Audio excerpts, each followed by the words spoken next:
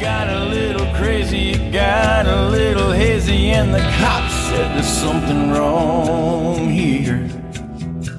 Oh, here, kitty, kitty. Oh, mama's got some treats for you. Oh, here, kitty, kitty. You can't find this taste in the zoo.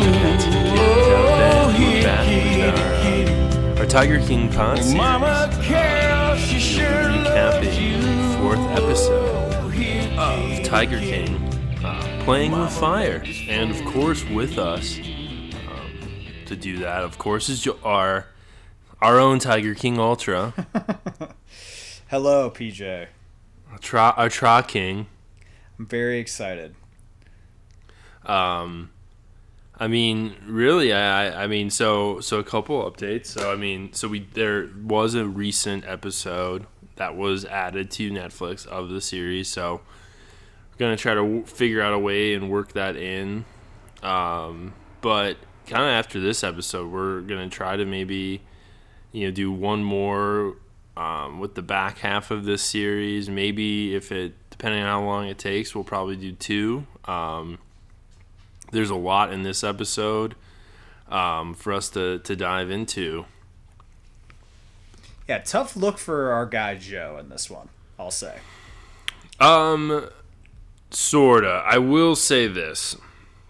How this episode opens and one of my notes was just, in the opening scene is basically a day in the life of Joe, or like cold open of sorts of, and if you depending on how you watched it, if you did watch episode 3 and then immediately started episode 4, it is a stark transition of Carole killed her husband to Joe Exotic. What I can only describe as his music video is like a day in the life of Joe Exotic.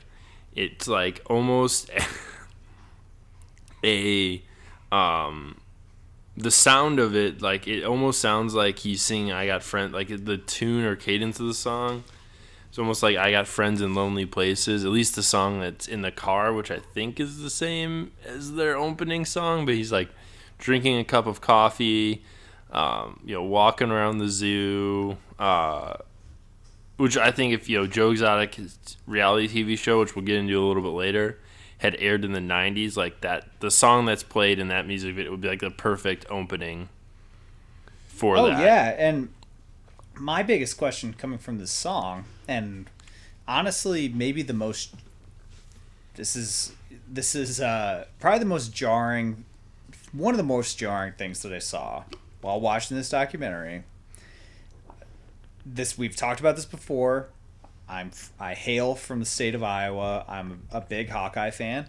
Joe Exotic is drinking from an Iowa Hawkeyes mug. First thing in this episode, which I think it's a Tiger Hawk. That is what's drawing Joe to it. I don't think he's a Hawkeye fan, but it's something I want to figure. He's wearing a lot of Texas Longhorns hats throughout this, so I really don't think he's a Hawkeye fan, but I need to figure that out still. Joe's all over the map with some of his different apparel. In his deposition that we'll get into too, he's wearing an Iron Man shirt. He doesn't wear underwear. He's definitely not wearing any sort of NCAA branded underwear. Yeah. I'd also like to note where he says the only music he listens to is his own music in the car. I'd like to note, once again, if you do not recall from our first episode, one of the facts we revealed is that none of those songs, Joe did not write or sing any of those country songs. It was the Clinton Johnson band that did it, that he hired to create those songs for him. So he's not even like, he's not actually listening to himself sing. Even though in part of that opening shot, you see him in a recording booth. Once again, he did not sing any of these songs. If only. But the contrast as he's singing along in the truck, it's like, oh. Watching it the first time, it's like, oh. My first reaction was that he's not actually singing these songs, but when you're actually hearing him sing, backing the track, no question it's not him. Yeah, the only time is, we'll get it be these next few. I mean, he does actually do one singing performance, but like that, I was like, maybe, but yeah. Anyway, so really the meat of this episode, we begin with kind of the Carole Joe feud continuing, and now proceeding forward to a level of we're getting the courts involved in there. It goes beyond a battle of social media, back and forth posts and husband murdering theory accusations and all like it. We get to hard lawsuits, and a lot of it was centered around trademark. Now, they show Big Cat Rescue's top legal attorney. Man on the case is Carole's husband, current husband, Howard. My man. But they show the number of file cabinets and just like amount of like material and stuff that they've had, and, like pending legal stuff that they're kind of all these cabinet photos. I mean, takes up an entire office in their place. And like it's all basically around trademark. Now we get introduced to the Big Cat Rescue Entertainment logo, which is something of a and something we'll get into too more is like they do talk about like kind of all their social media stuff, but that was Joe Exotic's first sort of shot fired as far as they created this Big Cat Rescue Entertainment logo as a way to for any of you SEO junkies out there, really, a lot of SEO out battles here to try to get Google searches to have their website show up before Carole Baskin's. But oddly, like the actual lawsuit that continues to get mentioned in this is not about that. Even though they prove some certain things and stuff, the main piece of this was around a photo that was produced that showed employees of Big Cat Rescue smiling while holding dead rabbits that they had killed. That part's a little vague, right? Do you really understand if they did kill them, or they just had dead rabbits that they were then going to feed to the tigers at Big Cat Rescue? My interpretation was they did in fact kill them, but they killed them in order to feed them to the big cats. And there's a couple women there that are smiling, and so Joe posts this and is like, look, Big Cat Rescue's killing rabbits. I thought, a fine tactic to be done within the context of the war between the two of them and stuff that's been said back and forth.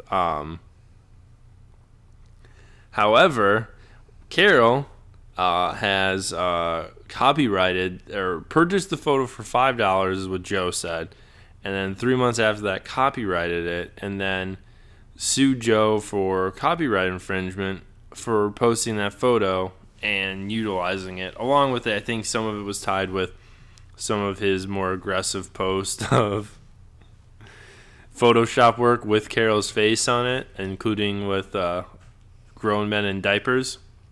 Oh, that was the best one too. I had forgotten about that upon rewatching it, and I gotta say, it makes sense that he would jump on the rabbits thing immediately. Like, okay, here are people with Big Cat Rescue t-shirts on.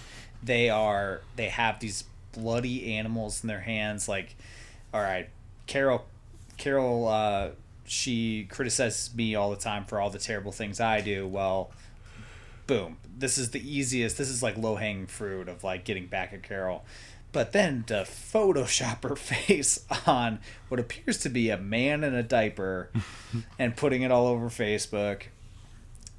Is it the most tasteful thing in the world? No. Is it hilarious? It is hilarious. Yeah. I loved it. It's terrible, and I loved it. certainly over the top. I don't know, to have the resources to be able to like bring all these things up and like to pursue legal action against it all. I mean, it's just the kind of ridiculous, just the amount of money that they basically spent doing like a legal sparring match between one another.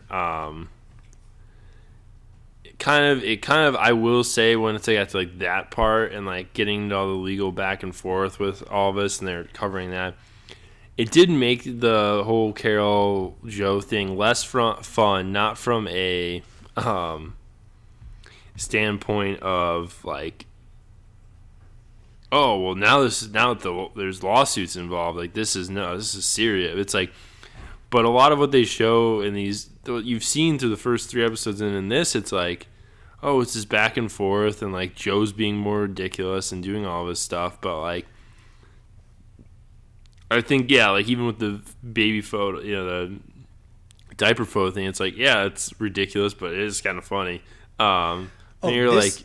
This episode, more than any other, just goes to show you how far off of his rocker Joe Exotic is. Yeah. He is absolutely, it has consumed every fiber of his brain. He has gone crazy over this. He is willing to, like, he makes a comment later in the episode of like, I thought that I had some faith in the justice system there for a while. It's like, well, I mean, Joe, you knew what you were getting into every step along the way here. It's just you were obsessed with trying to annoy Carole Baskin in any possible way imaginable, regardless of any consequence that might have upon yourself or the zoo or anything else. And it's actually really sad. Like, it's fascinating to see him in this episode, and that it portrays this picture of him slowly becoming 100% consumed by poking the bear. But at the same time, it's really sad that it's like everything you see in the first episode of the love that he is showing and giving with these cats. And like, I'm not saying he was perfect in episode 1 either. Like, the breeding thing is a whole political conversation. What the heck's going on with that? Yeah. But it is, and you have him dragging like baby tigers from like immediately being bored, like dragging them out of cages. But this, it's just like, it's clear that he's no longer focused on trying to have a good zoo and even trying to make money off the zoo. He is just focused on trying to tear this woman down. Well, yeah, and you're absolutely, it's the obsession with Carole, and 2, it's the like idea and obsession with being famous. Like, he thought, Joe's desire to be famous is like, and that's where the kind of the theme that really gets introduced, I think, in this episode, but then carries over for the next 3, basically, are kind of those 2 main things that are like he obsesses about more than even the portion of like, running a zoo. But yeah, I guess for like the Carole feud thing, all I could think of was like, and compare it to, is like when you're younger or growing up, or even like any kind of jokes, pranks, anything you were doing, amongst your peers, amongst your friends, like, it was always like kind of fun, and there was like a high that got off of it. And then it's just like, all I could think of and equate it to was the idea of like, when someone went just a step too far, did something where it's like, now parents or teachers or like, principal at school was involved, like stuff like that. Like, this was the adult version of that, of like, oh, it was kind of like, sure, it was harmful in quotations, but really, what was beyond like them just posting petty, like Joe posting petty stuff and Carole doing some, kind of being like, well, I'm gonna tell on you for saying that. Like, that's kind of what this felt like, and it just made it less fun. Versus, I 100% agree. Yep. It's like, wow, and Carole has the ton of the I'm going to speak to your manager, and I'd like to speak to your manager energy, along with, and I don't know if I've said this in another episode, but it's probably timing of things is why it, but I did say, the first time I watched Tiger King, I had this thought. Then I did watch the Hillary doc on Hulu, and then rewatching this, I confirmed it. But Carole Baskin's got a lot of Hillary energy to her, especially like with the cat photo thing. She's like, they were just smiling because they were happy their favorite cats were gonna get to eat a delicious rabbit. It's just ridiculous to be saying that we're killing bunnies. It couldn't be farther from the case of what's occurring. It's ridiculous to even have to be explaining this. It's like... Could have been substituted for, like, it's even ridiculous that we're talking about my emails again and again. This obsession with the emails.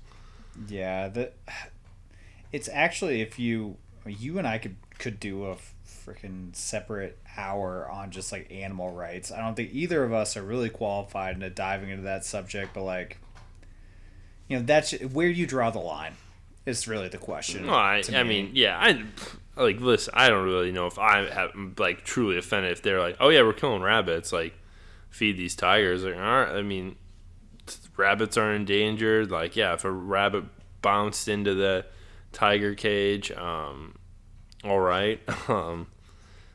Tigers got to eat. I get it. I don't really, I didn't really have a problem with it, but I think it's more or less like the contrast being like Carole's propping herself as this pristine, like elegant kind of thing, and they're killing bunnies. Like, I mean, it is kind of ridiculous. And like, if we're doing rankings just off of this, like Doc Antle's got the best setup of all these places, and like per his price points as well. Like, we know that, and that's probably the worst part about this episode is we don't get a lot of Doc in this one, which is a disappointment. But yeah, so the lawsuit thing, though, to summarize, right? It just kind of, it makes the feuding, some of it, like, it is needed, I think, but it does sort of make it less fun. And sort of boring in some points, because now it goes from, like, the actual things that Joe's doing to, him battling this lawsuit. Yeah, it's all fun and games when you're just looking at all, like, the funny antics that he's doing, but it's just so stupid. Yeah. Some of the things it's just so stupid, and they touch on it. A lot of the people around Joe are touching on it. They're like, they try to tell him to this stop. is you should have, like, he should have just known. Hey, like, what do you think is going to happen out of this? That you're going to all of a sudden put something on a pedestal that Carole Baskin did, and then it is going to be her ultimate demise, and then she's going to have to disband Big Cat Rescue, and then your life is all of a sudden going to be on Easy Street. Like, well, no, Carol's place was on Easy Street. I knew you were going to put that, but that just wasn't going to happen. She has from her boy, her ex Don. She's got the funds. Yeah. You don't. Yeah, but anyway, we should talk. We should get into the reality documentary part of this, or not documentary, but the reality show part of this, because that was my favorite part of this episode. Brian. Yeah, it's like you don't really know that the first part of this documentary. Well, yeah. So we get it, and I guess do we want to save Howard for the back half? Our Howard Baskin thoughts. No, let's go in on Howard, man. I've been ready for this. Yeah, so we've had Ultra and I behind the scenes have had Howard Baskins in our crosshairs for a little bit here, and he'll get some shout outs, but I think we've got some room here to really break in on Howard. He is I'm pretty sure I haven't said this, I've been saving it for this moment, but like, if I were to look up the definition of a cuck in the dictionary, Howard Baskin has got some serious, like, cuckold energy to him. Like, that man, like, shouts to Carole. Like, I do think they're probably perfect for one another, because my man's is, like, doing her every bidding and is on the phone with Joe Exotic, like, negotiating, doing all this shit for her, and like, she just gets to, like, tell him what to do every step of the way, and it's like, wild to me. Like, just not even a, I'm not, has nothing to do with any sort of standing of like, a woman can't be the more dominant in a relation. Like, this is straight up like ridiculous of like how he acts. Is just like the strings that are attached behind him that Carole is pulling of this man. I'm like, holy crap. And we see it more and more. Like, there's other examples in these last 3 episodes too that weren't in this, but like, it's like, holy crap, man. Like, this woman's got you wrapped completely around her finger.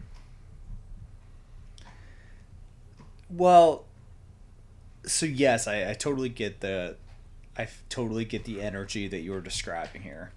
The big thing, what I can't get over, is that, and I'll preface it with that Howard is, by and large, the most well-spoken person in this he's articulate. The guy he doesn't fumble on anything that he's saying. He is clearly a pretty sharp guy, but this guy is also, when you are later in life, because they got married in 2004, so they're both in their 40s when they're getting married, and out of all the people in the world that you could choose to spend your life with, you would spend it with someone that's previous husband had gone missing. Is something that I just have never been able to get over. And their dynamic is not only that they are husband and wife, but they seem to be so infatuated with one another. And maybe that's fake, dude. Maybe it's fake. But it seems like he is obsessed with her. And she is, I don't know about equally as obsessed with him, but he almost idolizes her, and it's crazy. Some of the pictures of them like getting married on the beach and her like leading him along on a leash. No words can describe how weird the whole thing is. Well, and he in his own right, like, so he, and like things they don't really, I guess, cover too much is like, just with him directly, like, he's a lawyer, like, he got his law degree from, and then he has MBA from Harvard, like, he himself is like considered pretty, like, has his own, was pretty well off before he met Carole, and like you said, is for all intents and purposes like a pretty, is like contrasted to like everyone else, like even not to be like a dick, but like you look at like Joe's like husband, like can't even say like I'm the president of GW Zoo at one point in this one. Like, yeah, Howard like stands out as like kind of the guy of like amongst everyone in this world is like, how did you end up here, man? But when you just mentioned thing about like I think it's like Howard for some reason is infatuated with Carole, and Carole is infatuated with that Howard is infatuated with her. Yeah. Like Carole likes how much Howard likes her. Oh, she clearly is. They met. I've read this. They met at a fundraiser that she had been doing for her whatever version of what she's been doing. I don't know. One of those fur balls. Was it one of the fur balls? I'm not sure, but I'm sure that he just came in as like, I'm an admirer of yours, and she just like ate that up, and here you are. Well, and I think he may have. So my understanding was he had some involvement in Big Cat Rescue, and then they started dating. So he was somehow offering some sort of like assistance or consultation, and then like that's how him and Carole met. He's also on their website referred to as Howie. So that's something. Yeah, Howard. Like, I'll say this: if you're a grown ass man and you're going by like Howie, and that's like you've just always gone by Howie. But if your name is Howard and like people call you Howard, and then someone else is calling you Howie, and like publishing that, it's like kind of the same thing of like, I think this one's the worst example, but the idea of like if you're over the age of 21 and someone's calling you Mikey, no grown-ass man should be referenced to as, like, kind of just, like, belittling. If you were to call, like, a 40-year-old man, might have, like, wife, kids, whatever. Like, it's just a grown-up calling him Mikey. Well, I agree with that. But I think Howie's kind of in that same vein.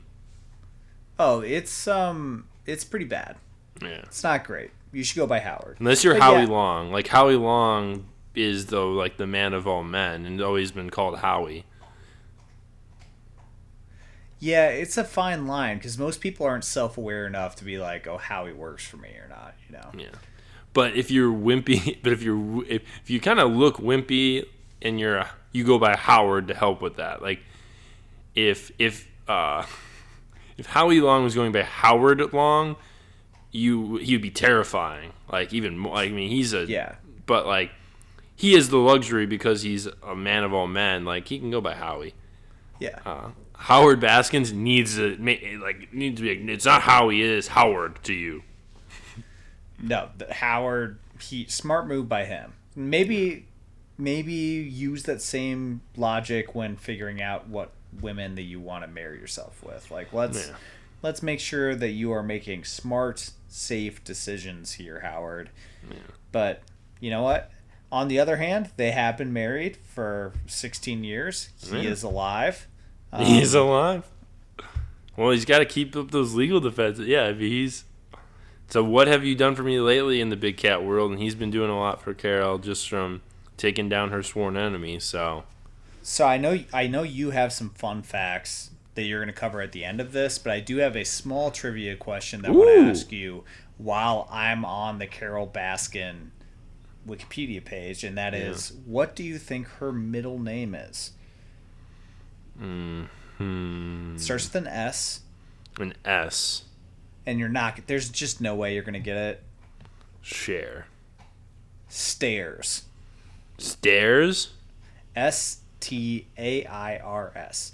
Carole Stairs Baskin. That's kind of fitting because she does have those kind of eyes that she doesn't look like she blinks. No. Like stairs, like you're walking upstairs. Okay. I know. I understand, but okay, all right. But it also looks like Carole stares a lot of people. That's true. Anyway, let's. That's our Howard Baskin take. We'll probably have more Howard thoughts, but just the guy is. I'm like, I feel bad for him in a way, but at the same time, I just wish we should have gotten a backstory on him. We should have gotten to learn more. That's my biggest takeaways is how is this okay to you, and B, let's get the backstory because are you previously married? Is Carole your first wife? How did you get involved with? Yeah, I just have so many questions. Yeah, if Jeff Lowe saw Howard Baskins in the hallway though, he'd definitely like give him a wedgie and stuff him into a locker. Oh, they are. Besides being obsessed with cats, they are about as polar opposite from one another as you could possibly conceive. Yeah. But we'll get to Jeff Lowe. What we got to get to first is what Ultra alluded to. We learned about in this episode about the Joe Exotic Tiger King reality show, which is kind of Rick Kirkham's primary role within this story. We hear about him. He does interject a lot through the first kind of the early Joe Exotic years. And kind of mentioned it, but like, so before this, like he had worked for Insider Edition. He had produced a film where he had filmed himself, and it was about his crack cocaine addiction that he talks about and like kind of references a little bit in this, but you will see like a little bit in this doc of him like shooting, like of direct shots of him.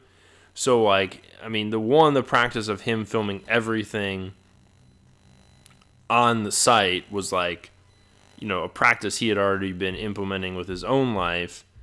And like, you see different shots in here, but it's like straight up him having a camera on himself, and is just like, you know, that's just how he operated. He filmed everything in his life. I think I saw, you know, with this, he's filmed like every day of his life since he was 14.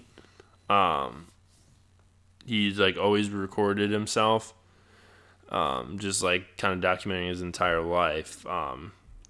But he enters this kind of world as agreeing to Joe to run his internet show, but really doing so and drafting up a contract with Joe so that he could build a reality show, because he saw Joe, and he was right. I think his assessment was correct.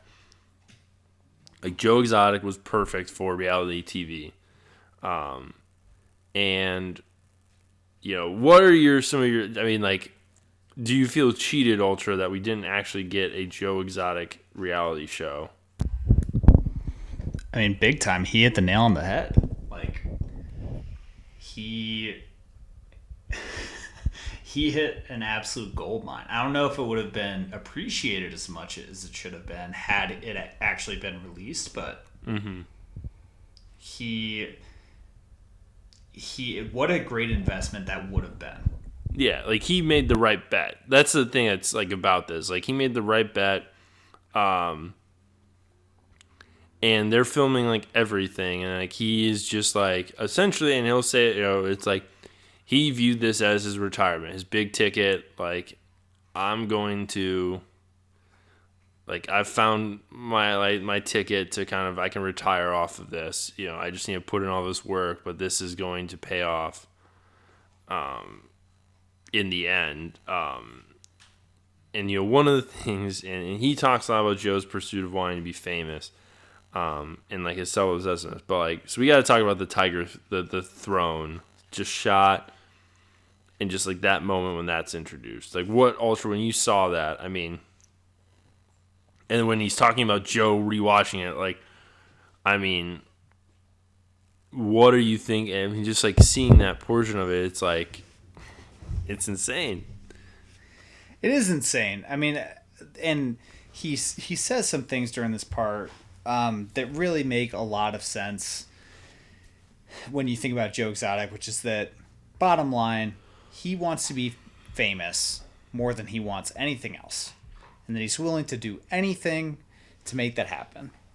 And he, like you're saying, you're alluding to him referencing Joe just sitting in the back of one of the buildings at the zoo and just rewatching this footage of him sitting on this throne with some background music over and over and over again, and thinking about, oh, I am the Tiger King, and like, this is like, that's me, and I, you know, thinking about how big he could be. And that's why I think we're leading up to this, but what happens with the footage and it getting ultimately destroyed is so interesting, because I think Joe did it, and it's almost there are many things in this documentary that lead to him doing it and being the culprit there, but there's a lot for him to gain from that footage having been released. So I don't know what's going on over there, Peach. It sounds like PJ is going to answer the doorbell, so I'm gonna fill in. But no, the Joe Exotic's people came to get us. I was muting for the impending. I thought there was gonna be some Rusty input there, but no. So it's really tough with this. I would love to see Rusty play with a little tiger kitten. Yeah, it'd be something.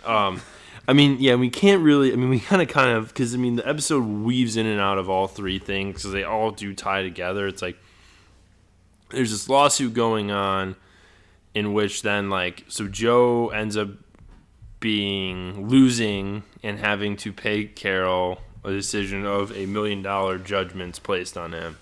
So Carole's like going through asking for all these assets, seizing all this from Joe, and it just is literally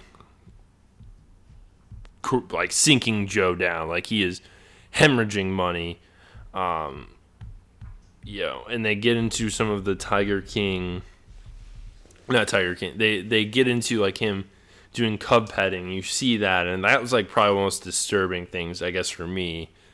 Is like the cub is just born, and they're like taking dragging it out and like feeding it underneath a fence, and then like his like disgust and annoyingness with these tiger like cubs who look like days old in his house, like crying and like being like they just won't shut up, and like that part just like that was probably the one part where I was like, all right, this Joe Exotic thing ain't fun. Like that part of it isn't fun, and it's just like gross to me.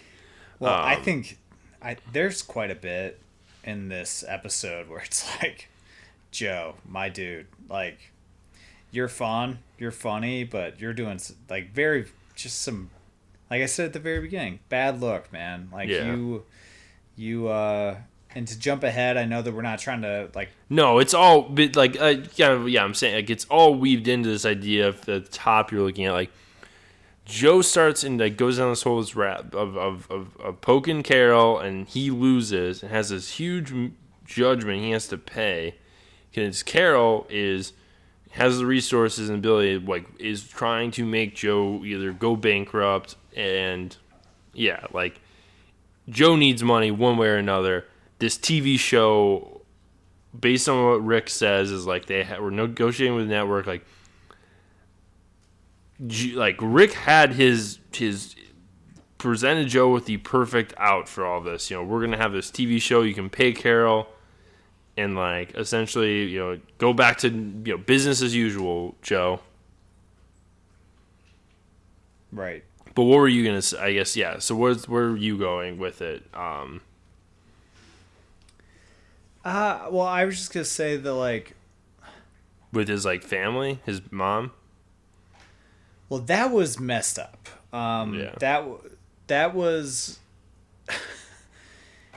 the story in the episode where it's just like, okay, just kind of nestled in there. Carole Baskin is just decimating this family and just taking every dollar that she can get when it's clear from the words coming out of Joe's niece's mouth, he bled him dry. He threw him from the bus. He went and tried to put everything in his husband's name, in his mother or parents' name, and it ultimately caused all of these issues. It's like, look, I know it's spun in a way that's like, wow, not a great look for Carole either, because later when Joe is negotiating with Howard and they ultimately agree on kind of a payment plan that is more in alignment with the cyclicality of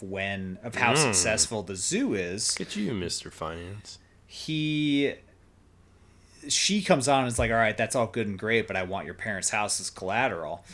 It's like, is that a little extreme? Maybe. If I'm Carole, would I trust Joe Exotic? No. So I don't totally blame her, but at the same time, it's like, Joe, you didn't have to involve your parents in all of this. You didn't have to put their name on anything. You didn't have to get them involved.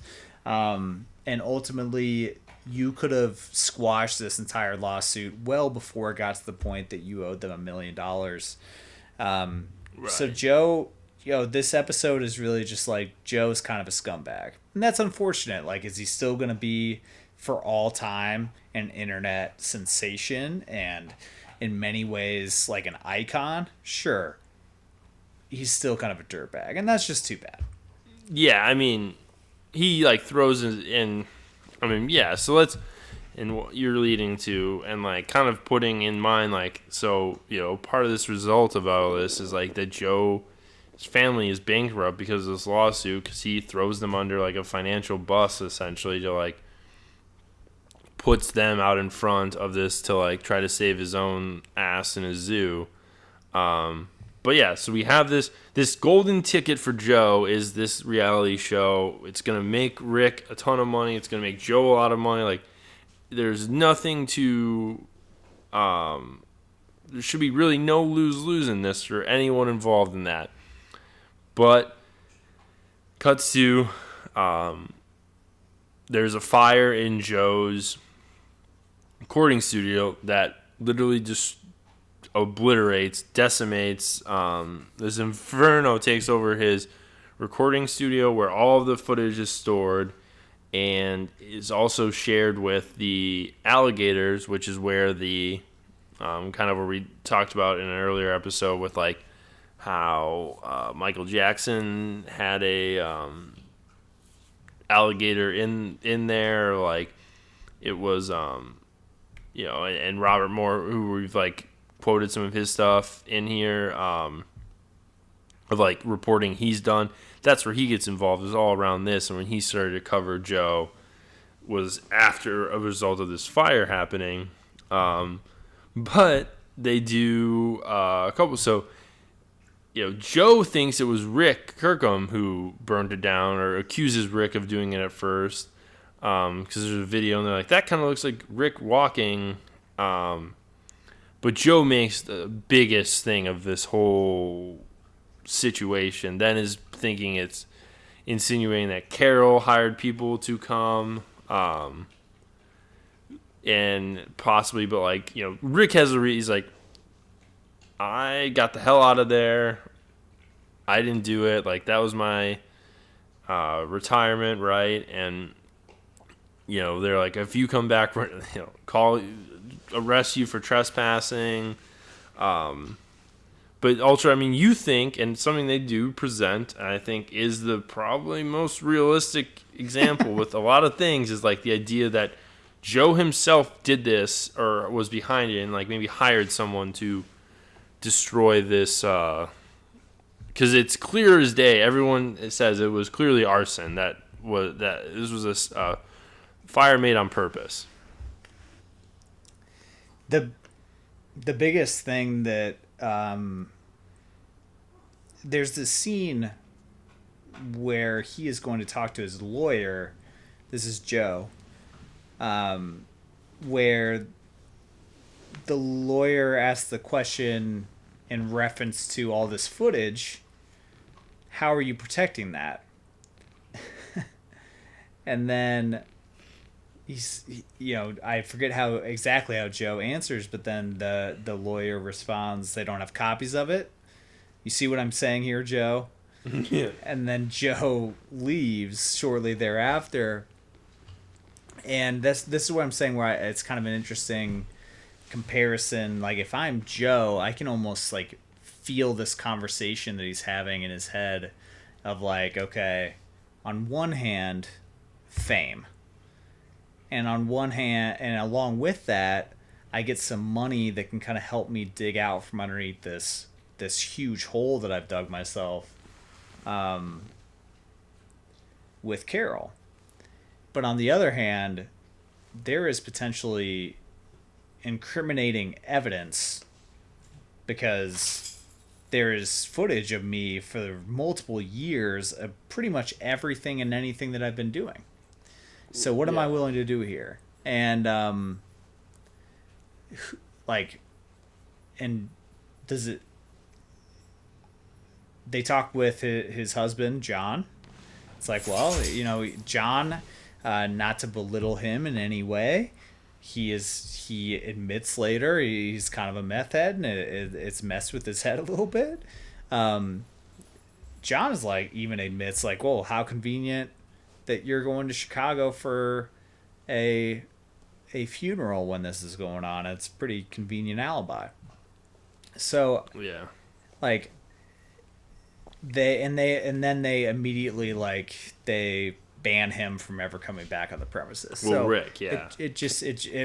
Rick. And it seems like that it's just a perfect storm of Well, yeah, you guys clearly just set fire to all this stuff so that you could clear your name and prevent anything from being used against you later. yeah, I'd say, Joe's biggest, and where it's kind of is like, Joe is maybe doth protest too much as far as, pointing his fingers to every other person could, but, even when they bring up the point of, so yeah, like kind of one of the insinuating things with that lawyer footage you're talking about, Ultra, is like, the week before that, Rick basically and Joe like had an argument, and Rick showed him the contract of like why he had rights.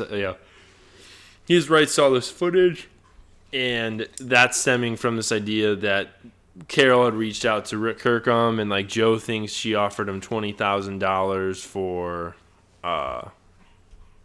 the footage, and like that seems like a pretty low buyout on Rick's part. Like, why would Rick do that? Yeah. Even just off that, I could totally understand though. Joe's in a compromised position of like, yeah, Carole's got a lot of money. Like, what if she hits the dollar figure that Rick wants? But so like, and that would lose Joe's opportunity of fame and make his legal troubles even worse if Carole got access to that footage.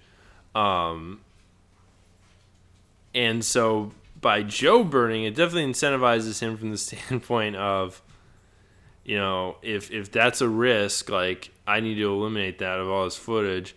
Because also some of the stuff in that was under subpoena involving, tied to the lawsuit as well, so he could potentially destroy evidence from it, and cut out any of Rick's leverage of sharing that information. Even though I truly do believe like that wasn't like Rick wanted that thing to be a show. I don't think he would have sold out to Carole, even if Carole paid him as much or more. Like he wanted to take that to a network, and like he's a TV man. Like he wanted that work and stuff to be produced and shared.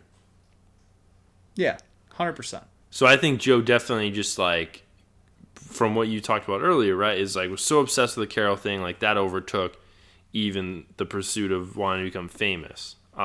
Which, yeah, in whatever way Joe got his fame down at one way or another. Now, some interesting things that was around all this, and I wanted to ask, like, you, Ultra, is like, all right, so if we eliminate Kirk, Carole her burning it doesn't make sense. If there's stuff in there that she would find value and is trying to bring forth in legal battle, they don't really introduce anyone else that could have done it, right? It's pretty much then goes to Joe, and whether, most likely though he paid someone to do it, right? Right. But he's conveniently out of town attending a funeral that week, allegedly. Allegedly. Yes. And, kind of within that, some facts I want to get your thoughts. This is only, I think, going to help you, Ultra, and your... So Theory. kind of around like the fallout around this incident, and because there's another part of this, so it's like even so they kind of essentially in the episode plays out of like Joe's talking big game about trying to find out who did this. Case to this day is still open, but there's all this lost. But yet, as we're watching this, everyone keep in mind like a lot of the footage being used was footage that was supposedly only a single copy of it was in said recording studio. Yeah, so that's something that we kind of glazed over. Rick, you done messed up. Not backing that up. Like, how? Yeah. If it was truly your like retirement fund, you got to make some copies of it. Yeah, this is coming from a guy that has not backed up his laptop in over a year. I'm not great at it, but you know what? I'm not trying to retire off this. Like there's not. If a lot you had on millions here. of dollars worth of creative like content on your laptop, make sure that was backed up. Yeah, you better get that in the cloud, man. Come on, Get in the cloud.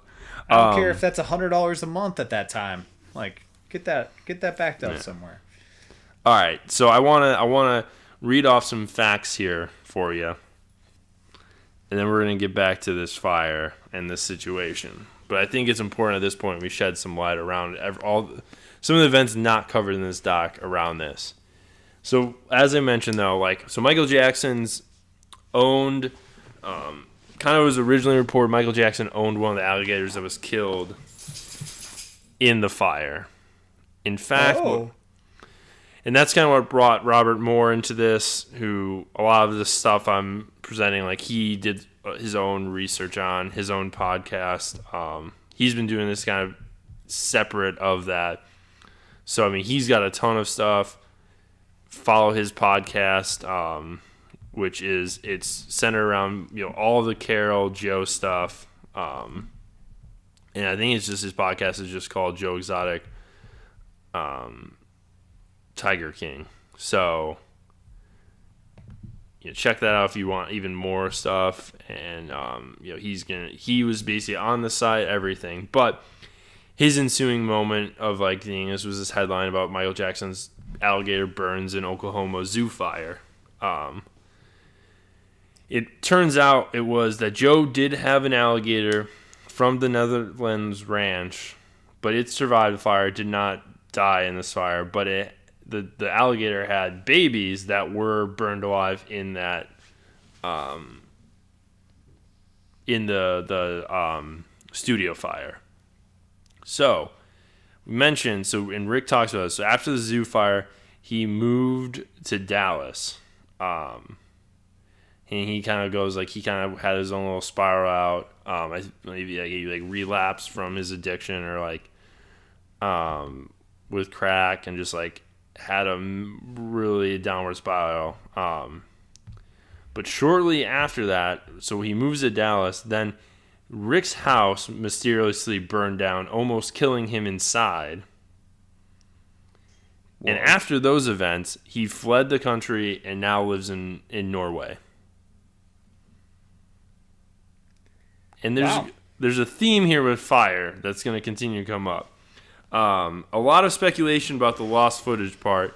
Robert Moore his opinion is best guess is that Joe instructed someone to secretly remove the hard drives from the studio shortly before they burned the place down.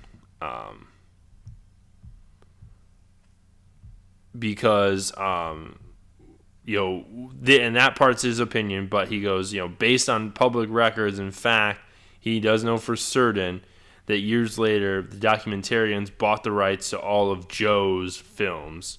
So all that stuff in there, that there is some of that footage in this that is directly from stuff that was supposedly burnt up in that fire.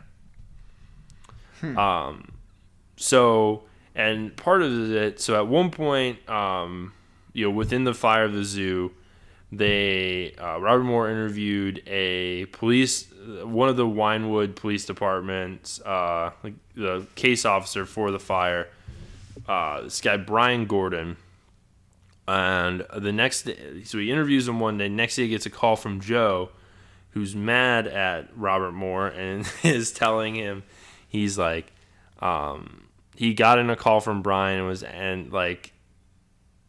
Brian had called Joe and told him that Robert Moore, who was reporting on this, was asking about him.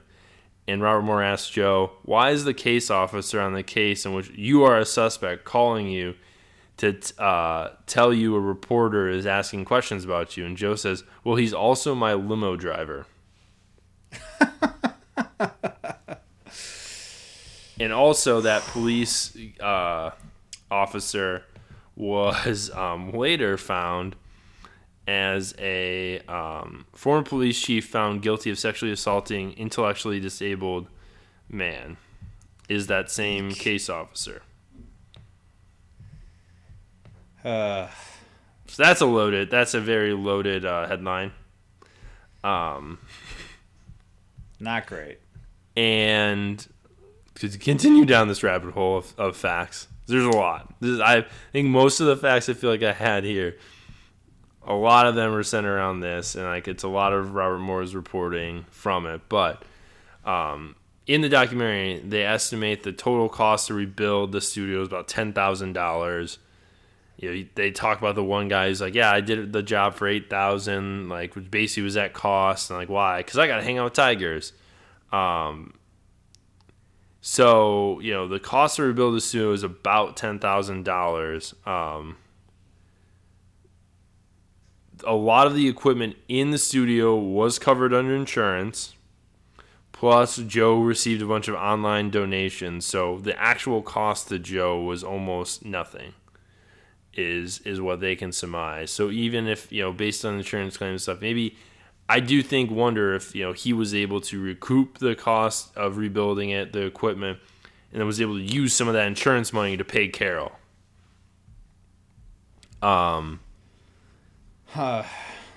So all that, and I do want to kind of go through because the people in this are involved, and we're going to get to Jeff in a second, but there is a string of additional fire-related mysterious fires happening.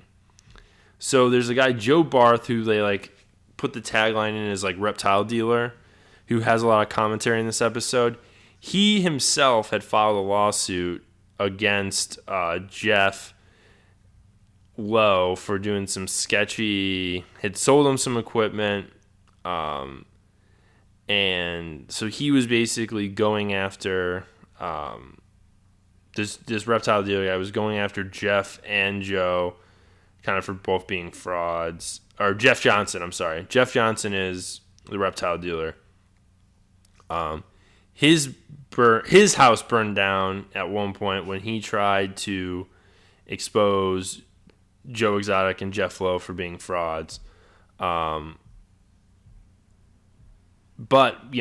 as we get into when Jeff Lowe teamed up with Joe Exotic, they had this scheme to buy land next door to the zoo and open a bisexual strip club / petting zoo and call it Tigers and Dreams.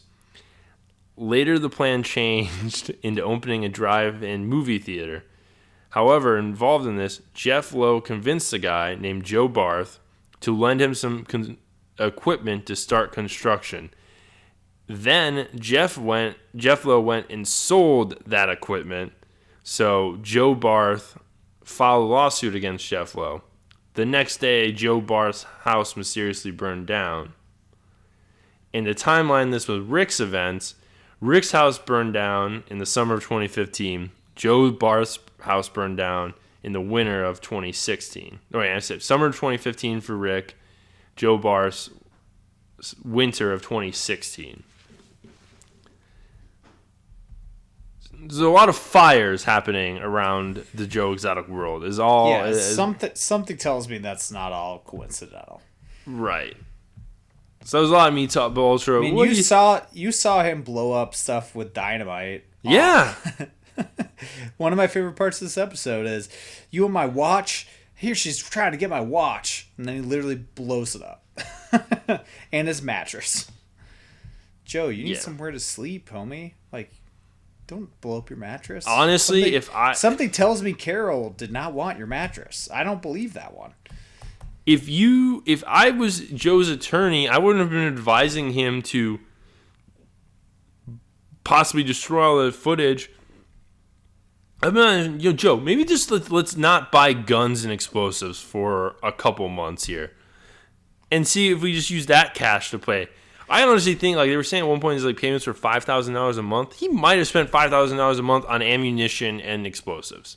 I would at least that much. His credit at whatever ammunition guns shop that he was going to has got to be out of this world. But I mean, some of those facts that you just rattled off are insane. None of it. I mean, what could you say happened during the Tiger King, during Joe Exotic's reign, that it would be unbelievable at this point? It's is this stuff crazy? Yes, but you know what? It didn't even get in the documentary. Why? Because too much to cover, dude. Yeah. Why? So kind of around this though, we get the introduction of Mr. Jeff Lowe. Enter stage right. the new investor of the zoo, Joe's new partner, the guy that's gonna help him take on Carole in this lawsuit and save the zoo. They're kind of their own quirky "we bought a zoo" storyline. So Jeff Lowe is like, some of them describe him as a businessman. He drives a Ferrari, a lot of flashy stuff. You meet his wife Lauren very briefly, but we find out immediately they're swingers, ultra swingers. And Jeff's whole thing is that he, brings tigers to the hotels in Vegas in like Louis Vuitton bags and stuff, sneaks them to hotel rooms and has a bunch of attractive women come, well, you want to pet a baby tiger? And it's funny because this line that Jeff drops, the first time I watched it, I was watching it with my girlfriend, and I literally said this line right before he said it, which I didn't know how to feel about that, but he's describing how, like, yeah, women just love tigers, and, like, it's a great way, and everyone's basically like, yeah, tigers get you girls, but Jeff Lowe goes, little pussy to get you a lot of pussy. And his wife is just like, oh, yeah, well, swingers! You're not wrong. I think we are swingers, yeah. My new thing, this will probably, whatever we end up the episode with, though, I have envisioned myself doing this is, we're talking about anything Jeff Lowe, certain stuff he does, but all I can just attribute to is like, it's swingers, baby. I'm just being a swinger. Swingers doing swinger things, But Ultra, as is life, everything, yes. Seems a little too good to be true, right? They talk about this courting of Joe Exotic, and Jeff Lowe takes him out to Vegas, shows him this giant mansion, buys Joe's husband Travis a bunch of weed. They just have an awesome time out there, and come to this agreement that they're going to go into partnership, and Jeff's going to help Joe with the zoo. In the timeline of all this, I'm not 100% sure. But we learn about Jeff's involvement in the zoo. And just like off the initial stuff, Ultra, what did you really, did you think a guy that looked like Jeff Lowe was this actually a successful dude and like had all this money, maybe had a private jet? Like, did anything in the initial introduction of Jeff Lowe, did you buy it? Did you buy Jeff's story? Well, I know you're not asking for this, but my first reaction of Jeff Lowe is that he is the embodiment of a douchebag. He is king. He is douchebag king. If this was to be about Jeff Lowe, that is him. And he, immediately I was like, this is not real. Like, this is fake money. I don't know what's going on with this, but I don't buy any of this. And this is not true of everyone. Some people are truly self-made, and they have the money from themselves, or they inherited money, and then Jeff Lowe he could just have a parent that is incredibly wealthy, and he's got money to spend on this stuff. But my immediate reaction was, this guy is he's just putting all this stuff on credit, and he's finding a way to make it work. And that is going to be the story of Jeff Lowe from here going forth. The story, like, the really disturbing part with him, it's actually not as disturbing as other things that will be encountered that we will hit on at some point. Because a lot of, like, we've talked about this before, but like, Carole's theory is like, if you're breeding tigers, chances are you are killing tigers, because once they get to the point they hit a certain age, can't make money off of them, it's incredibly expensive to feed them, so you're killing them. And that is obviously much worse than putting a tiger cub in a suitcase and then ultimately the tiger cub being okay and taking it to Vegas. Yeah, that part's pretty messed up, though. But it is just heartbreaking to see them even... I'm sure that they were just showing that as like they just like put the cup in there and just like shut the case for like 1 second to show what it kind of looks like. They put some holes in there as a reenactment, but like it was terrible. And Jeff Lowe, not a great guy.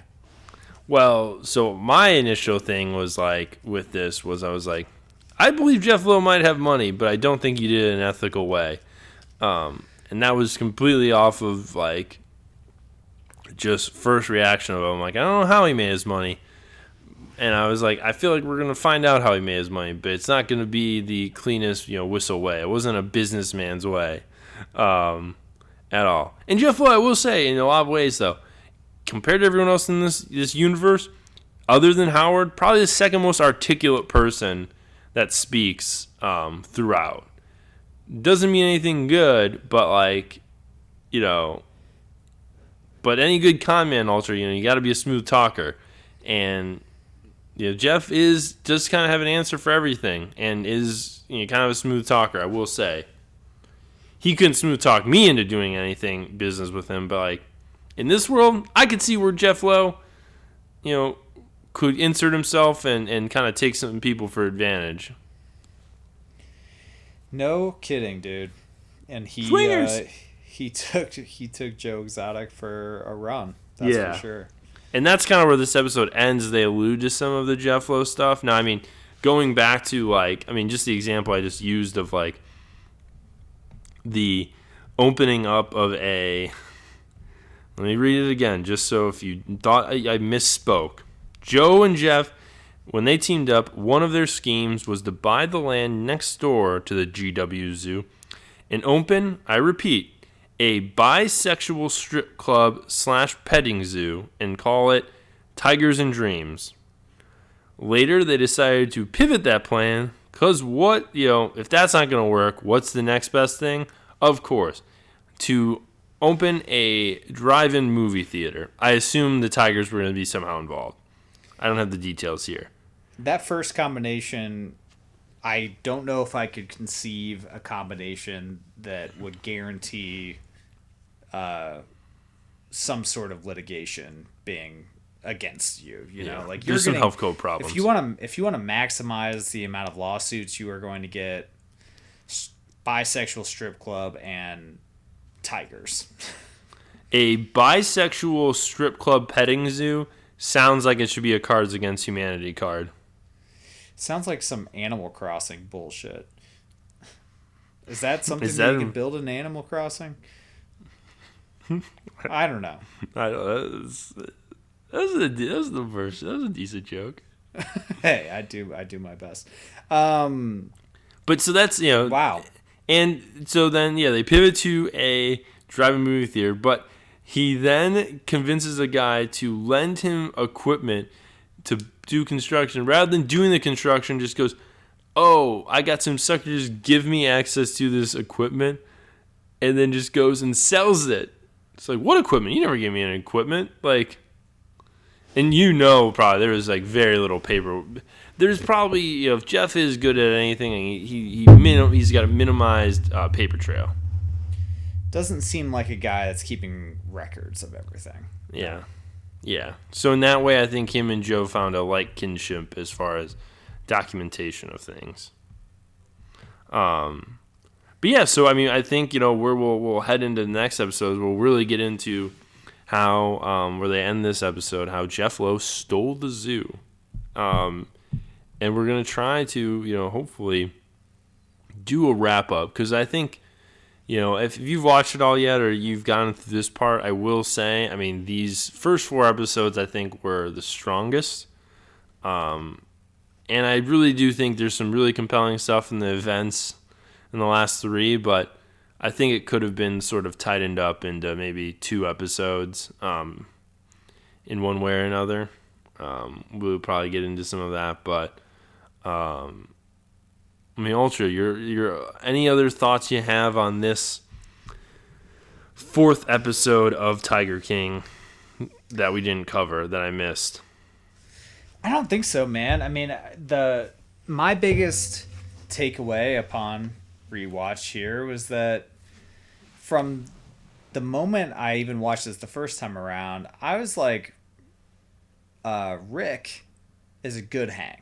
I can tell Rick Kirkham, or however you pronounce his last name, who was filming his reality show and trying to really, well, he wasn't trying to, but the reason he got in the door in the first place was taking Joe's internet show to the next level, was that he was going to make this, he was going to retire off this, and that he had this vision for this. And, you know, it was heartbreaking to see, like, on a real, and a very real level, it was heartbreaking for him to say things like, I'm going to retire off this, and that I've been working on this zoo 24/7, and he's doing all this stuff to have that all burned away. And, like, I'm sure that he's going to get very famous from this documentary, and I hope everything has worked out for him since having to leave the zoo. But, like, I liked him from the first clip in the show. Yeah. I was like, he's clearly got a screw loose too. He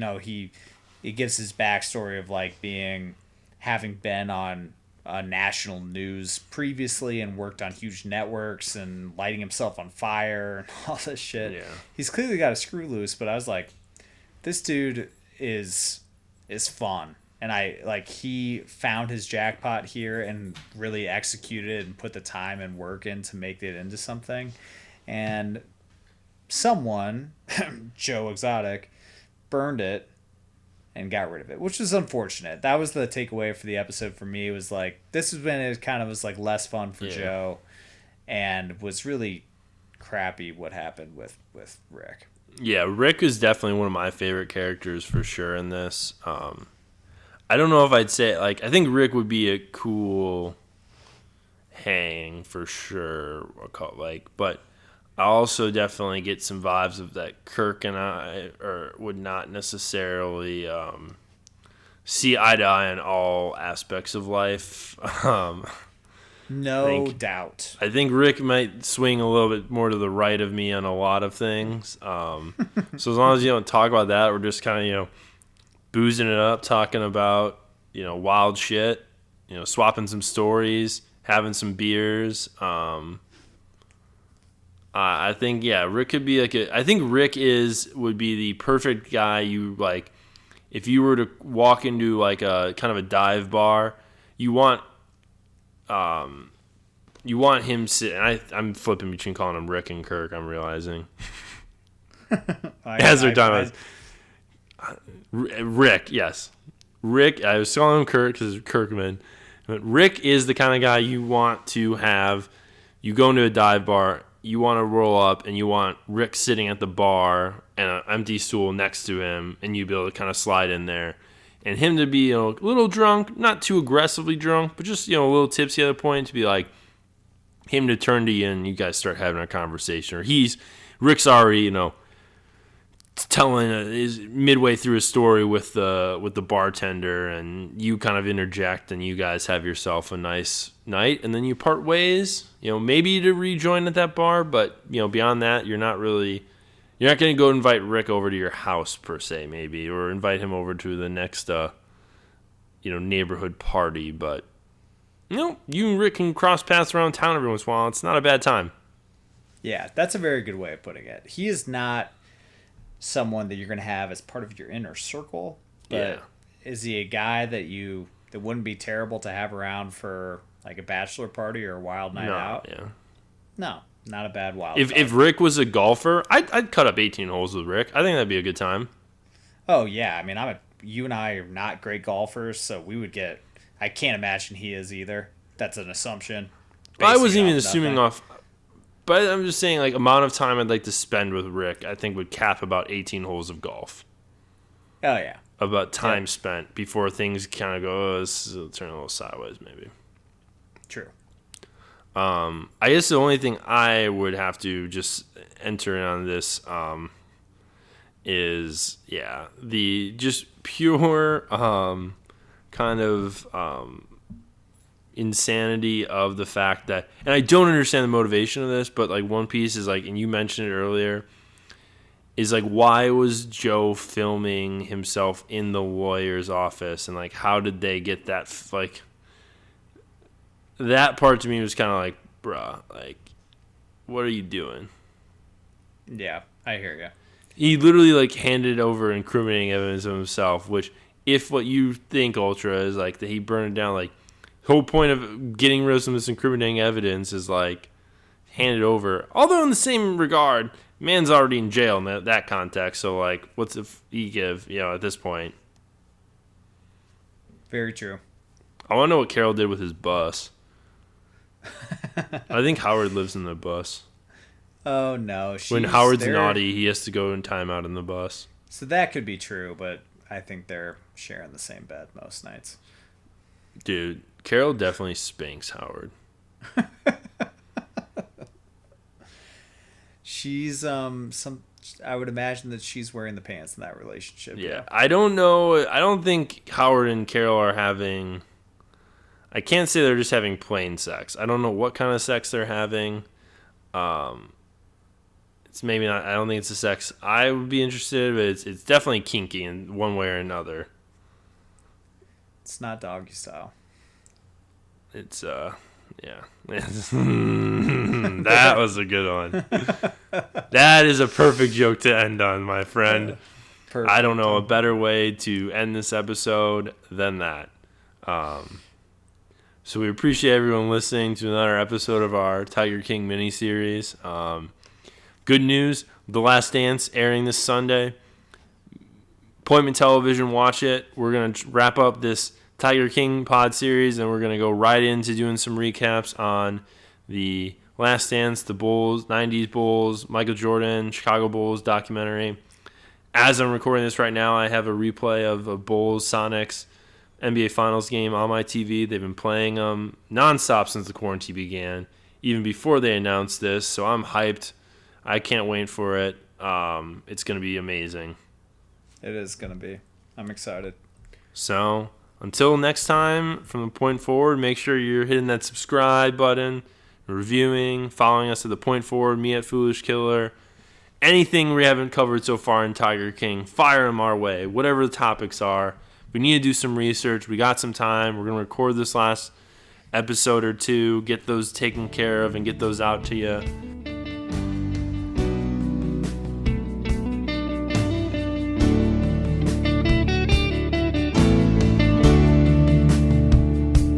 Tell all the hunters to lay down their guns. Tell them that the tiger needs a little bit of love. Let them run the jungle. Let them roam their land. Then stand back and marvel, what a beautiful cat. 'Cause I saw a tiger, now I understand. Well, I saw a tiger, and the tiger saw me.